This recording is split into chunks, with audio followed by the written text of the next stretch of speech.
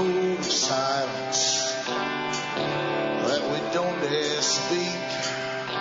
There's a wall between us and a river so deep.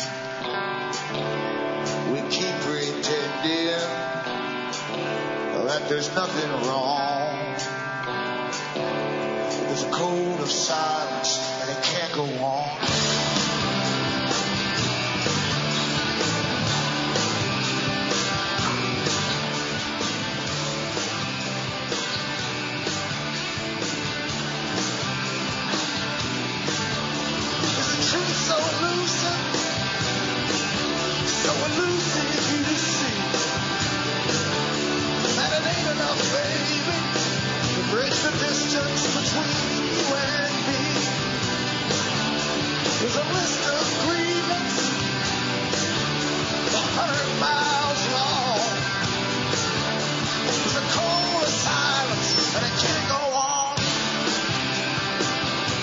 Hi folks, I'm Alan Watt, and this is Cutting Through the Matrix on January the 9th, 2007, and there certainly is a list of grievances 100 miles long if the people only looked at their history, including their recent history, and started doing some thinking about it.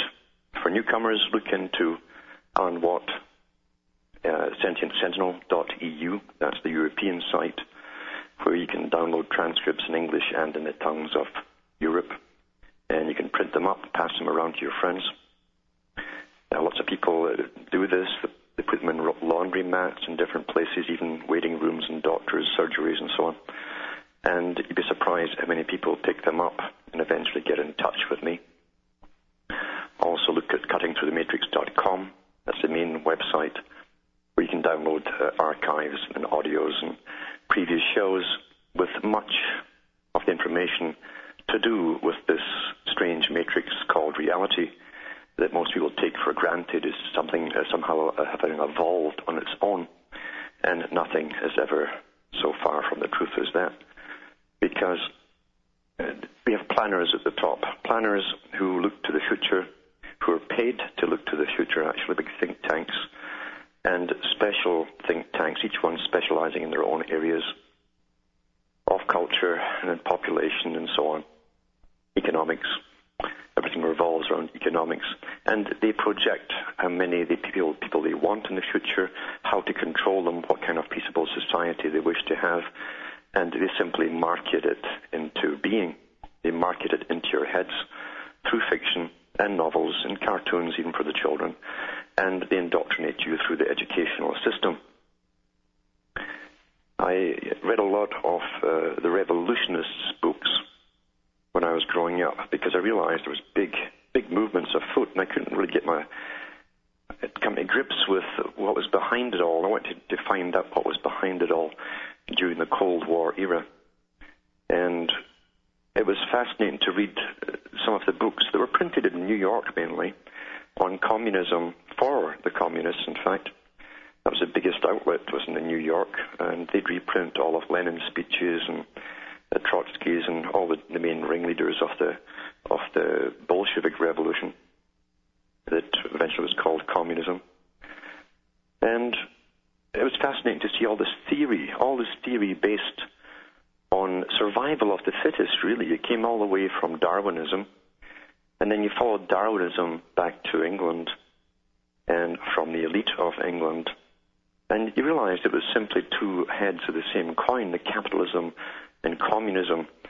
Communism was another method of trying out a policy on a very good population, a population that would be brought up to be obedient to this new communist system, thinking that we're all working together for themselves, for each other. And for a long time that was the case in the communist system. Whereas in the capitalist one, they made you chase after carrots until you'd actually catch it one day. We'll be back with more after these messages.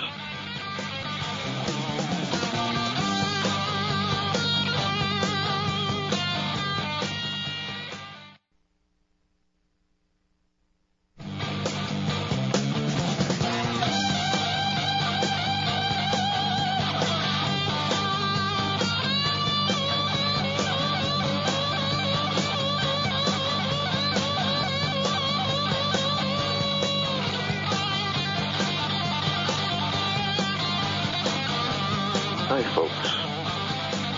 I'm Alan Watt, and we're cutting through the matrix. Now, I was talking about how I realized very early on that huge experiments were going on across the world, and communism was one of them. In fact, they called it the second great experiment, the first one being the birth of the United States of America. That was also called the Great Experiment.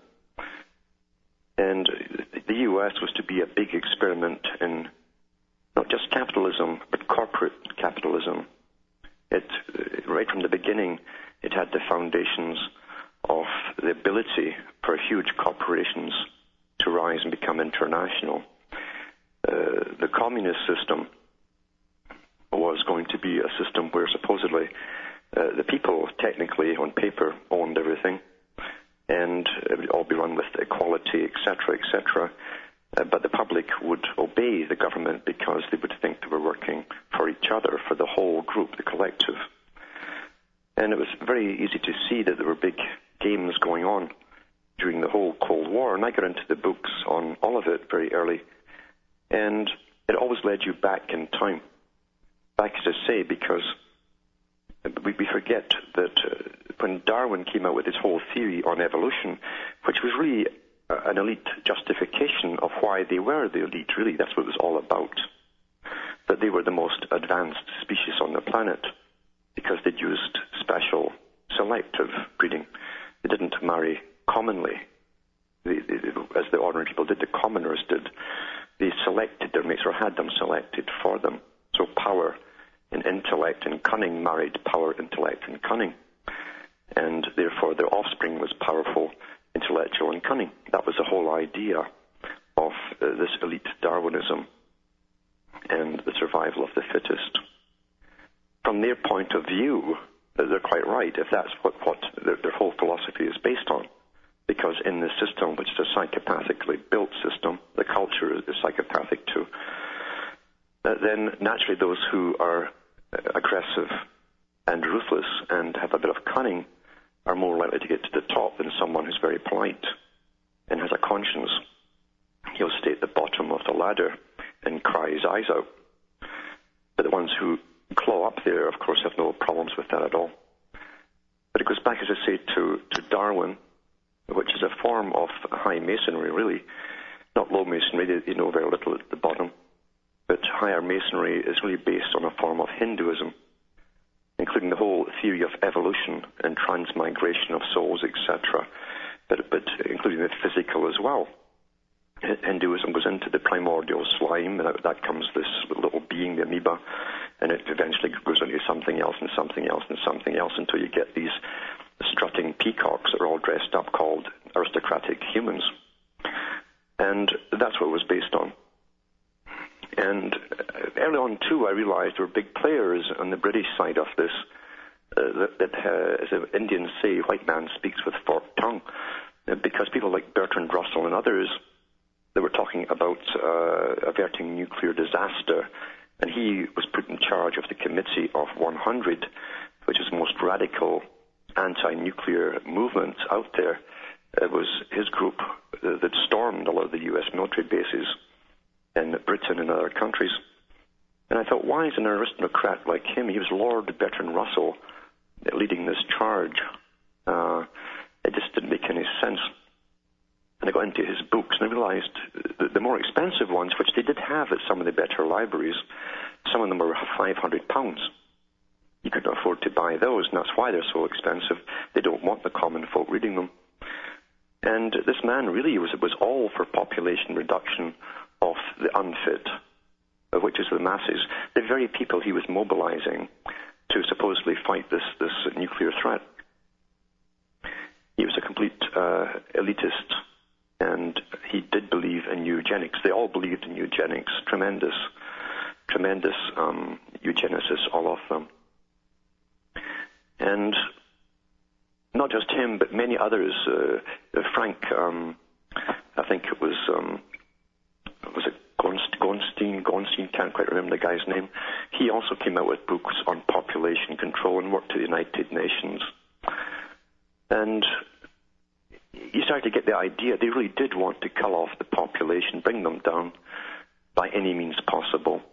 And they generally did sort of get their way because they talked about reducing the population and the family. To start with the family. The family was the problem. They mentioned that they'd have to get zero population rate to feel safer at the top. And that's basically what they were saying, safer at the top. Because, which really meant that if two people got married, then they should only have 2 children maximum and no more, preferably less.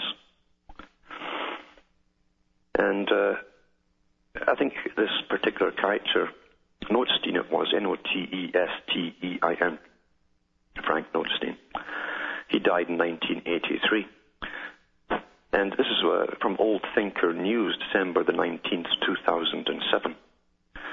Frank Notestein was one of the most influential population control activists and demographers of the 20th century. His work led to the establishment of demography as an academic discipline. He worked as the first director of the Population Division of the United Nations. You know those guys that have a nice clean image, supposedly. Was instrumental in the founding of John D. Rockefeller's Population Control Council in 1952. Now remember, Mr. Rockefeller's he'd already set up the Eugenics Society, the American Eugenics Society, many, many years before that. And they brought in the mandatory sterilization of what they called the unfit or mentally feeble. So this guy worked for the Population Council in 1952 and was director of population research at Princeton University. Once again, the big universities, the ones, the Ivy League types, where they turn out more guys just like Mr. Notestein himself. In a paper written by Notestein in 1969 titled The Problem of Population Control, he outlined a strategy of quickening the pace of depopulation. Notestein admits that economic modernization would bring the birth rate down automatically. However, he goes on to state that more drastic measures must be taken because, in his opinion, this method would not be fast enough. Coercion and the institution of a totalitarian regime are Notestein's solutions. He says this in his own book: the need for an early reduction of the birth rate is acute. Birth rates in the past have fallen most rapidly in the context of modernization and social economic change. But there is nothing in the European experience to suggest that we must rely solely on gradual and automatic changes in society. One often meets the glib generalization, particularly in the underdeveloped countries, that it's only necessary to concentrate on social and economic modernization, since it is well known that we can rely on these processes to bring the birth rate down automatically. The argument neglects the time span required for such an adjustment. Even if we could be assured of rapid social and economic development, the lag in transition between reduction of death rates and the reduction of birth rates poses enormous problems of population growth. Now, this is all the stuff that goes back to Thomas Malthus, remember, another top economist who worked for the British Crown and the East India Company that was owned by the Crown. Notestein continues, even if successful, voluntary family planning programs cannot be expected to resolve the world population dilemma. Even in the more developed countries, and notably in the United States, surveys show couples desiring more children than are necessary for replacement. See, they've already decided how many you should have. Thus, we cannot rely on the self-interested choices of individual couples to meet society's needs. So they decide what society is and how many they want. But you can't do yourself. You don't have the capacity, mental capacity to be adult enough to choose. The only acceptable goal is zero rate of growth, because any rate of growth continued long enough leads to astronomical figures. Given existing preferences in family size, governments must go beyond voluntary family planning. Governments must go beyond voluntary family planning. That's for the hard of thinking. To achieve zero rate of population growth, governments will have to do more than cajole. They will have to coerce. Atomic forcing. The logical targets for legal and institutional pressures is the family.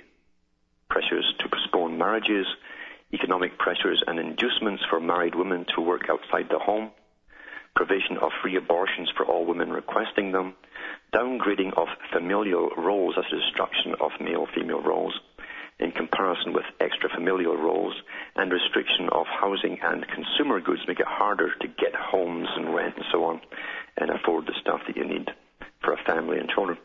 Such institutional changes supply motivation for family limitation, and the provision of free abortions affords a means. So he was looking at the Soviet, because that's what they used in the Soviet system, was just free abortion, didn't bother with any other type of birth control. Implications of such major institutional changes go far beyond population control. The family, now this is very important here, people don't really think when they read, the family is the basic social unit of society, and its major institution for the socialization of the children. The family, you see, is the major institute of society, and for the socialization of the children, you pass on your ideas to your children, you see. So he says, to impose more drastic changes on a large scale implies many risks. He's talking about destroying the family, not least to the regime that undertakes them.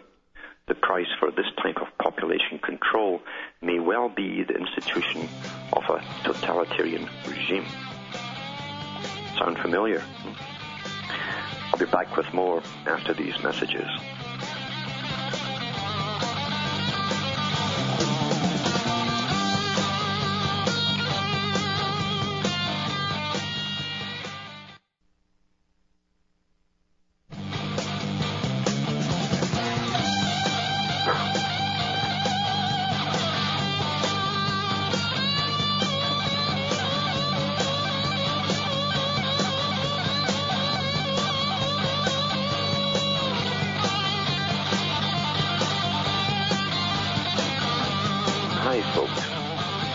I'm Alan Watt, and cutting through the matrix, and I was reading some of Frank W. Notstein's comments that he printed in one or two of his books to do with population reduction.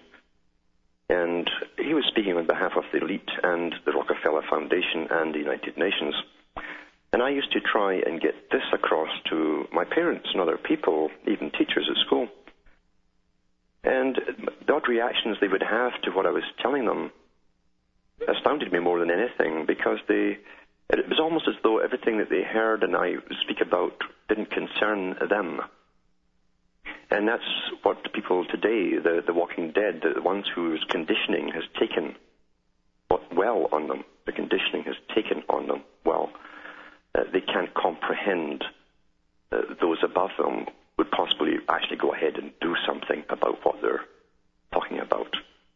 And that's precisely why these guys do talk about these things. They're talking to each other about what they want to do. And they don't make wish lists, they actually do it. So it's all very real, and we see the spraying in the skies and all the rest of it. We see the effects of inoculations. We see the incredible rate of cancer that's now 1 in 2 that's getting taught in medical schools has always been that way, which is a total lie. Because years ago it used to be taught the different kinds of cancers, the specific rates per population, country, etc. And you'd be astounded to see the differences. Astounded, absolutely astonished. So we're being brought down, as they said they would do. So I'm going to go on to callers now, because there's quite a few there, and I'm going to take Howie from New Mexico. Are you there, Howie? Oh, yes, sir. Yeah, how are you? Oh, sir, I love your brilliance. You like them, eh? Yeah. Well, sir, I'm not the one to bring you down. I'm the one to lift you up. Yeah. In fact, I love what you talk about. Mm-hmm. I mean, the people I talk to don't understand me. No. Huh? No, they won't. No. They won't? No, people can't understand. You see, unless it's on the 6 o'clock news, exactly what Brzezinski talked about. They've trained them so well. They did? And they believe that the media is there to do their thinking for them. Well, I don't have a television and I don't listen to the media. So that's why your brain's working. Yeah. Yeah. You'll be thinking for yourself. Yeah? Yep. Yeah. Any questions? Well, can you feel this? Well, you know what? I deal on a different level, I think. Yeah. I'm in touch with something higher, and you know what I'm talking about. Because you can feel it. I'm sure you can. Yeah. Because no man can know these things and not feel what I feel. Yeah. And you are a real man. Well, thanks for saying so. And I'm black, though. Yeah. And people think all black people are the same. No, I see. Not true. Yeah. And I'm sorry, sir. Yeah, once you get to a certain understanding of things... I'm by myself. Yeah. Mm-hmm. I have no black friends, no white ones either. Yeah, I know the feeling. Uh-huh. And it's like, I mean, I got money. Yeah. I got gold. I got silver. Yeah. I got everything I need. Mm-hmm. But I did this because I never fell asleep. Yeah. And it's a lonely world. You're quite correct. That's the price you will pay for knowledge and understanding. Yeah. It is, That's sir. the price. You're right, sir. Yeah. I'm very lonely. I got everything I want. Yeah. But I'm a lonely man. Yeah. So is it worth it? I think it's worth it because, to be honest with you, sometimes when your mind goes into overdrive, which it will do, I'm sure you know what I mean. Yes, sir. It goes into overdrive, and your mind is racing in areas where the average person couldn't imagine even exist. Yes, that's true, sir. And you're on a roll, and you're much bigger than you normally are. It's hard to explain to other people, but everything in your, if you were actually wired up to an EEG machine, your brain would be firing off in 1,000 directions. Yes, sir. Yeah, and that's without drugs. Yes, sir, it is. Yeah. I'm trying to calm it down. I know, yeah. And sir, you know, I'm all by myself out here. Yeah. But you know what I'm talking about. You feel me. I know exactly what you're talking about, yeah. Love you, sir. You hang in there. Bye-bye. Thanks for calling. Now we've got Daniel from California. Are you there, Daniel? Hello, Daniel? Yeah, I'm here. Yeah. Go ahead. Hey, you know, a couple days ago they had that prediction show on Coast to Coast. Uh-huh. And it was pretty funny. A lot of these guys on there, you know, giving their predictions for the new year. Uh-huh. All of it, everybody saying it came to them in a dream. It's almost like Nori set them up because, or actually it was Art Bell, because Art Bell was on there saying no pros. I don't want no remote viewers. I don't want none of the, no psychics. I just want everybody to call in with predictions from their gut. Uh-huh. You know, did it come to you in a dream or whatnot? But you know what? If I felt that he was setting everybody up for I don't know. He was preconditioning them because everybody called in. Everybody kept saying, you know, oh, this is. I got it in a dream. It just came to me. It just hit me. Yeah, I know. You understand that most people are suggestible. And at night time, that's why they put the news on late at night and shows like that, because you're already in a hypnotic state. Yeah, they also, it was incredible. Do you want me to hold? Yeah, hold on. We'll be back after this break.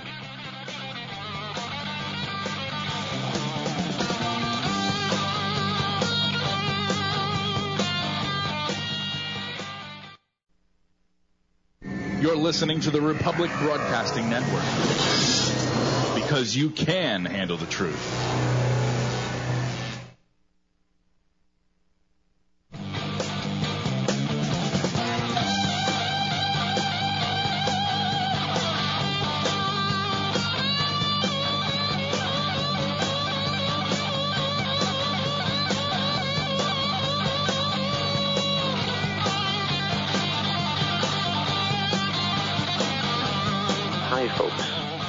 I'm Alan Watt, cutting through the matrix, and we're talking to Daniel in California, who was talking about a late-night show where they go into all the usual stuff. It's the stuff that children love, it's the stuff that teenagers love, and at night even adults love it too, because it's a dream state, and I think sometimes they'll refer to it in that fashion, like a sort of form of a dreamland, where your imagination can go riot, but people are more suggestible at that particular time.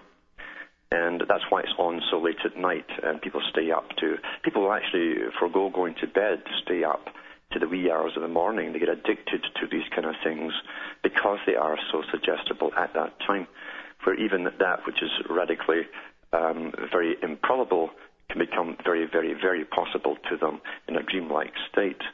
And I've noticed before, I mean, Art used to have a little, I'm sure, fun as well, when he brought up the shadow people and stuff like that. And you'll see them out the corner of your eye, but when you turn to look for, oh, they've gone. And sure enough, all the suggestible ones phone in, they immediately start seeing shadow people and so on. And it's the same group that put out the Voices from Hell. People forget that, the Voices from Hell by a Russian drilling team, oil drilling rig. And sure enough, here's a microphone and all these voices from hell screaming. I mean, it's all entertainment. If people could understand, it's meant to be entertainment, you know. But today, they're mixing entertainment with certain facts here and there, and that's the blurring of reality. And that is a form of control, actually. It's rather sad it's gone that far when you blur the distinction between entertainment and reality. Are you still there, Daniel?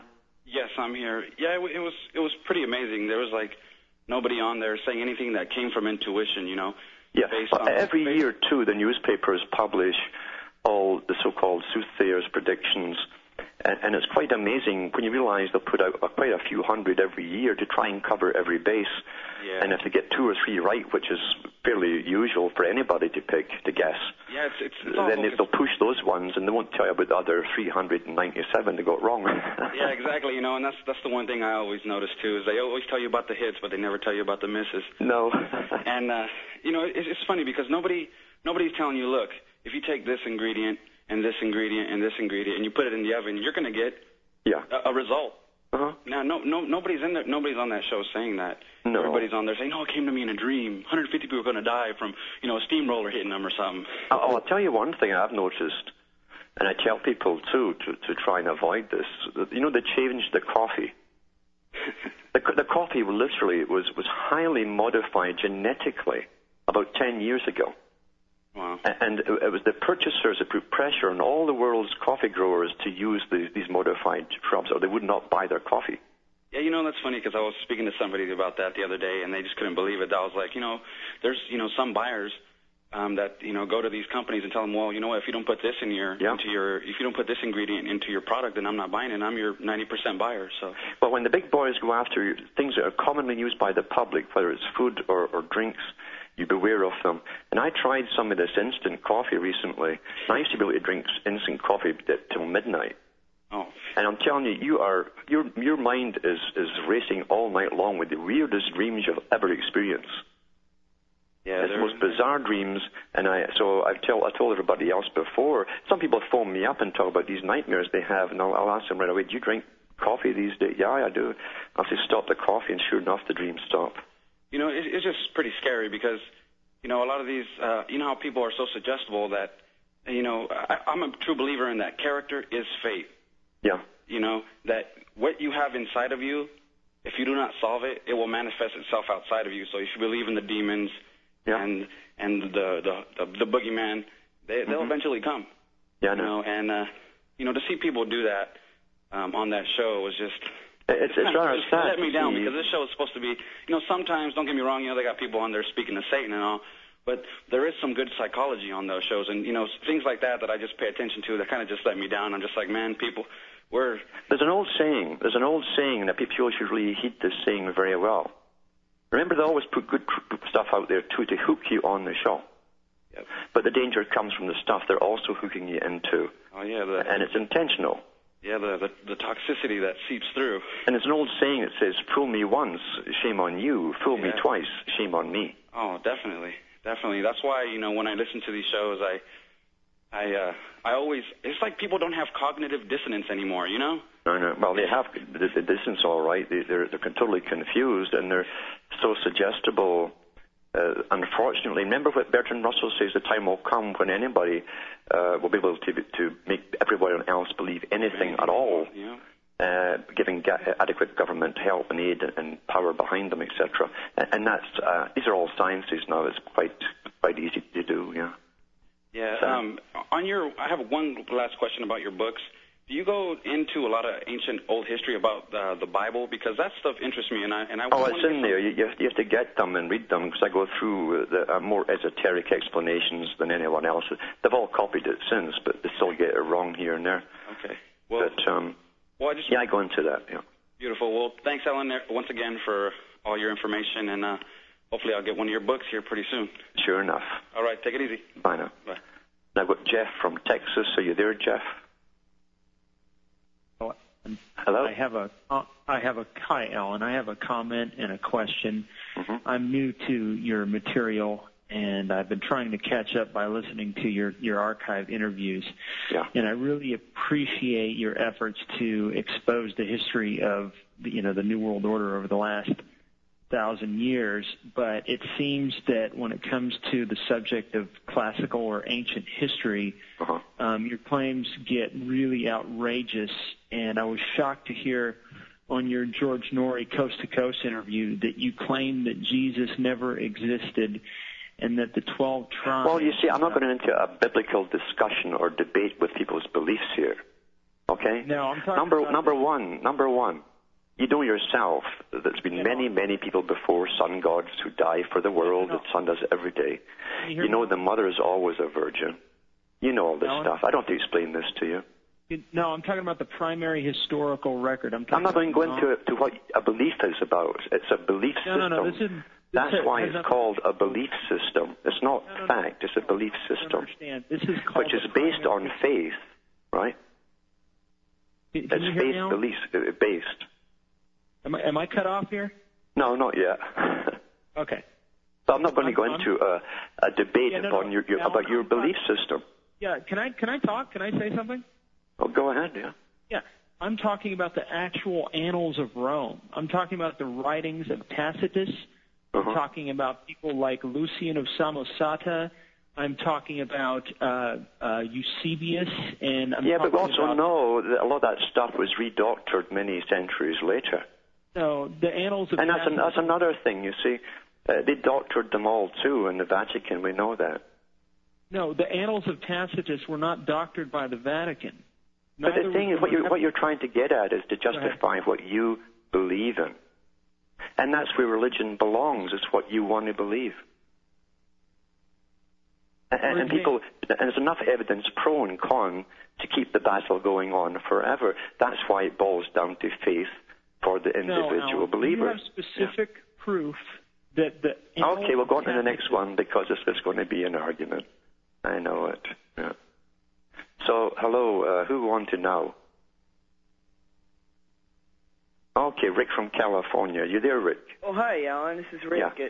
Yes, this is in response to an earlier show you did this week. This is about the checkmate. I've gotten involved in it. I've called up a congresswoman, and I wrote some letters. And apparently, Arnold Schwarzenegger is being funded by Sutera, and the company Sutera sent a threatening letter to Indie Media saying, "You're publishing our proprietary secret information, our trade secrets." Their letter is sent a threatening. So this is I just want to read you this real quick. This is a piece. This is what I wrote to Sutera. Yeah. It goes. I don't work for Indie Media, but I read Indie Media. Yeah. So your chemicals can be used to spray over our cities, affecting us. But we're not allowed to view your copyrighted proprietary chemical compositions, huh? As far as I'm concerned, you forfeited that right as soon as citizens in Santa Cruz were forced to breathe your toxins. We have the right to know what you're putting into our lungs. I live in Southern California, which is the USDA is going to spray with checkmate sooner or later. You're damn sure that when me or my family gets sick from this checkmate stuff, I'm going to have every chemical in checkmate analyzed, because when checkmate comes to my town, I'm going to post every ingredient everywhere. I'm going to paste the entire breakdown on walls, on bus stops, everywhere. I'm going to shout it from the rooftops. We, the people, are not going to take this anymore. And their response was a polite, "Oh, we are very busy. We're processing your request. We will get to you." I know. Yeah. Well, isn't democracy wonderful? Eh? Yeah. So I just wanted to share with you that you motivated me to speak out and do what I can. And you mentioned that speaking to the right people who matter. Who are the right people who matter in this case? Would it be the congressman, the governor, or would it be certain organizations? Well, definitely. I mean, where are all these health fanatical organizations? Where are they when you need them? Yeah. You know, it's like the anti-war movement. Where are they when you need them? Yeah, the ACLU won't touch it. The Sierra Club won't touch it. Yeah, where's the big religions when you need them? Why aren't they marching in the streets? Right. Why aren't they even talking about it? They're still debating if Jesus existed. Yeah. Right. Yeah. You know, that's not everybody's debating about putting things. I saw somebody put a bumper sticker in their car that said, "Rapture ready. This vehicle may soon become unmanned." Well, there you go. I know. And they've got insurance policies out for some of them. It was on the television a few years ago, where they're actually selling insurance policies in case your husband gets whipped off to heaven and you're left behind with the children. Yeah. Oh, you know. I know one. Only in America. Yeah. I used to go in the church I used to belong to, and I'm not a Christian anymore. I mean, I'm more into the esoteric, but back in the early 90s when I was younger and more ignorant, I belonged to this church, and I found out this name of this person who I used to know, who used to be my friend in that church. He's very, very hardcore Christian. Well, I looked him up, and I found out that he's working for General Atomics. He's building the unmanned aerial drones that bomb people in Africa. Oh, you find a lot of these. I don't understand how they can combine. Well, actually, I do. But these characters can combine any agenda with a religion. Yeah. They're mainly psychopathic too. There's a lot of psychopaths up in religion there too, you know. Yeah, this guy was just an engineer, and he was just a normal guy. And people say, well, how could these people are too inbred? They're too dumb to rule the world because they're too inbred. How? And I said, because they hire people like G. Like you, yeah. Yeah. I know. So anyway, thank you very much. I just wanted to put that out there. You know. Thanks for calling. You're welcome. All right. Now we've got Alex in New York. Are you there, Alex? Hello, Alex. Yeah, can you hear me? Yeah, go ahead. Hey, how you doing? I was wondering if I could get your opinion on a person named Michael Tessarian. I don't generally give opinions about people. I could certainly give you a lot of data, but I won't. I won't. Anything you could say. I won't. You won't? You won't say anything about it? No, I leave people to be bemused by their own inclinations. Okay, well, it's just because I'm on the internet and I'm talking to other young people, and a lot of young people are really caught up. Yeah. They're caught up in this sort of thing that this guy is selling them. That's kind of this new age kind of a belief. Yeah. And so a lot of them don't even care about, the war going on or the chemtrails or anything because they kind of believe in this new age thing that's going to come along and wake everyone up. I know, and I keep telling people all they really have to know is that the CIA and MI6 have been behind the whole new age movement for the last, 70 years. At least from Britain's side, anyway. And then when the CIA was started up, they led and helped fund the whole New Age movement for the U.S. Yeah. But for the rest of these other characters that are put out there, I just call the Pied Pipers. And I could say an awful lot more, but I really shouldn't. So I'll just let that part go. Can you say anything about, I don't know, a cult leader and a cult following, and I don't know, these people who believe in what he's saying, they have a really hard time letting go? Oh, of course, it's designed actually to hit that particular age group. It's scientifically designed to get into their minds, to grab their imaginations, and to create a sort of pantheistic, nature-based society.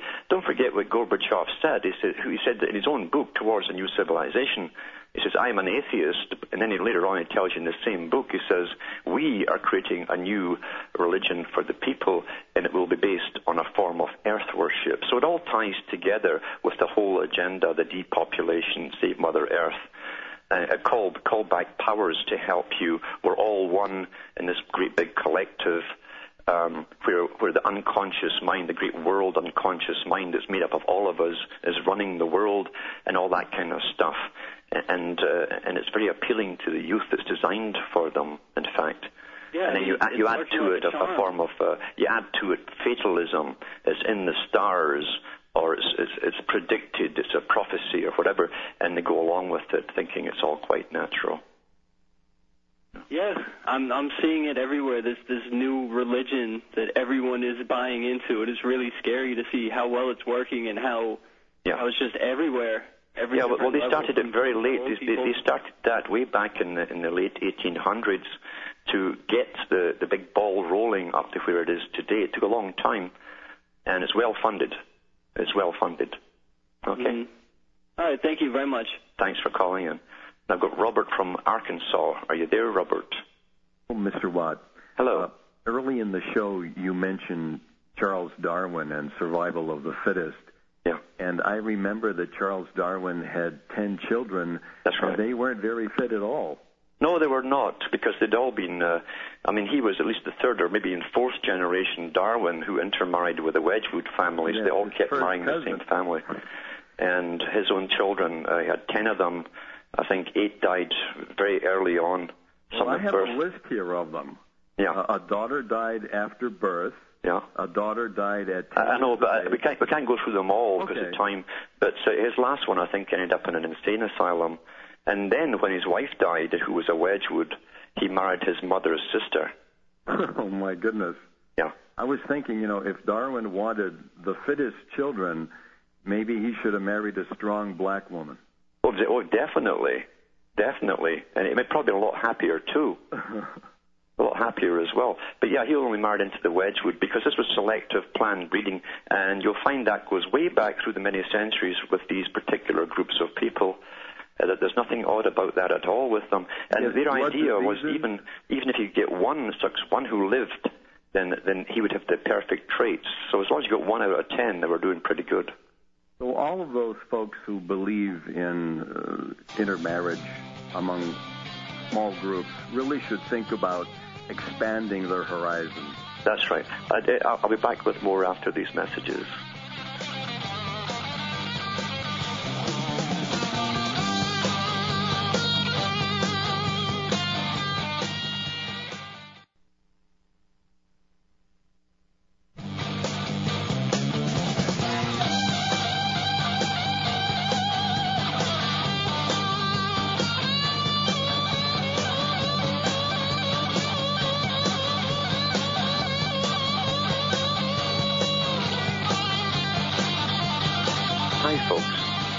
I'm Alan Watt, and I don't know if we'll make all these free callers, but we've got Chris from Canada. Are you there, Chris?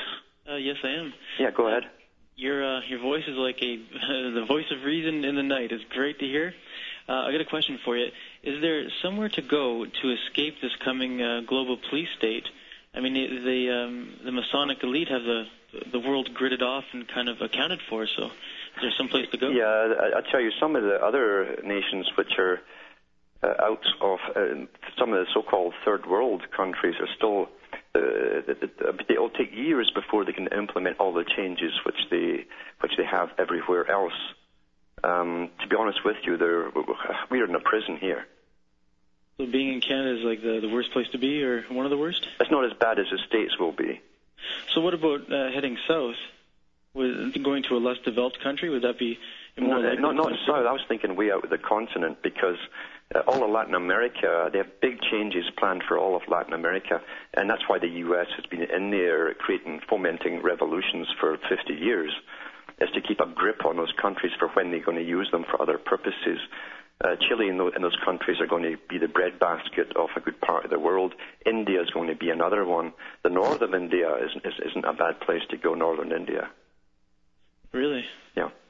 So the whole Americas is pretty much locked down and controlled by the Illuminati. Yeah, I've been saying for years is that when America fulfilled its destiny, they used to call it the manifest destiny, that's what was a Masonic term, and what they meant was to bring a federated world into existence. When it was finishing it off, they'd pull the rug from underneath it and bring them down to the same level that they'd created for everyone else across the world, and that's happening right now.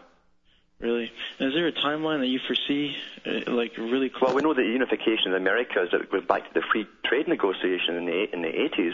They talked about the amalgamation being complete to start in earnest in 2005, which it was on the CBC. That's when they signed their first major agreement openly to the public at Waco, Texas. And they're signing one every year now up until 2010. That's to be the complete unification for the Americas. Then we're on a roll for massive change. And do you see them doing the plague scenario? Is it a good excuse to just lock our doors down? Oh yeah, I'm pretty certain. I mean, every paper you pick up, they've got these experts again, all saying it's inevitable, and it's the greatest way to control populations and either make them move or keep them where they are, depending on what they say. Pandemics are fantastic because they can spring it up every 2 or 3 years in different areas. and have safe areas that sometimes then infected areas and actually move population. They want to get everybody on the move because this is the age of chaos where they bring out a completely new society at the end of it. Engage the herding instinct. Yeah. So people will lose their minds, right? That's right. Just follow the leader. Yeah. Okay. Thank you. I appreciate you taking my call. Thanks for the call. Now you got Vince from Canada. Are you there, Vince? Hello? Hello? Yeah. Hi, it's Vince. Yeah, go ahead. I got your DVD, and I want to let the listeners know that you have really great products, and they're very informative, and anyone listening should at least pick up some of them. That way they can better inform themselves and contribute to your great information. Yeah, I forgot to plug myself. I never do plug myself, and thanks for doing it, because that's what keeps me going. Well, you can also pay by PayPal now. You can do Alan Watt Cutting Through at yahoo.com. Well, thank you very much. Yeah, thanks for calling. Bye. Well, from Hamish and myself, from up here in Canada, it's good night, and may your God or your gods go with you.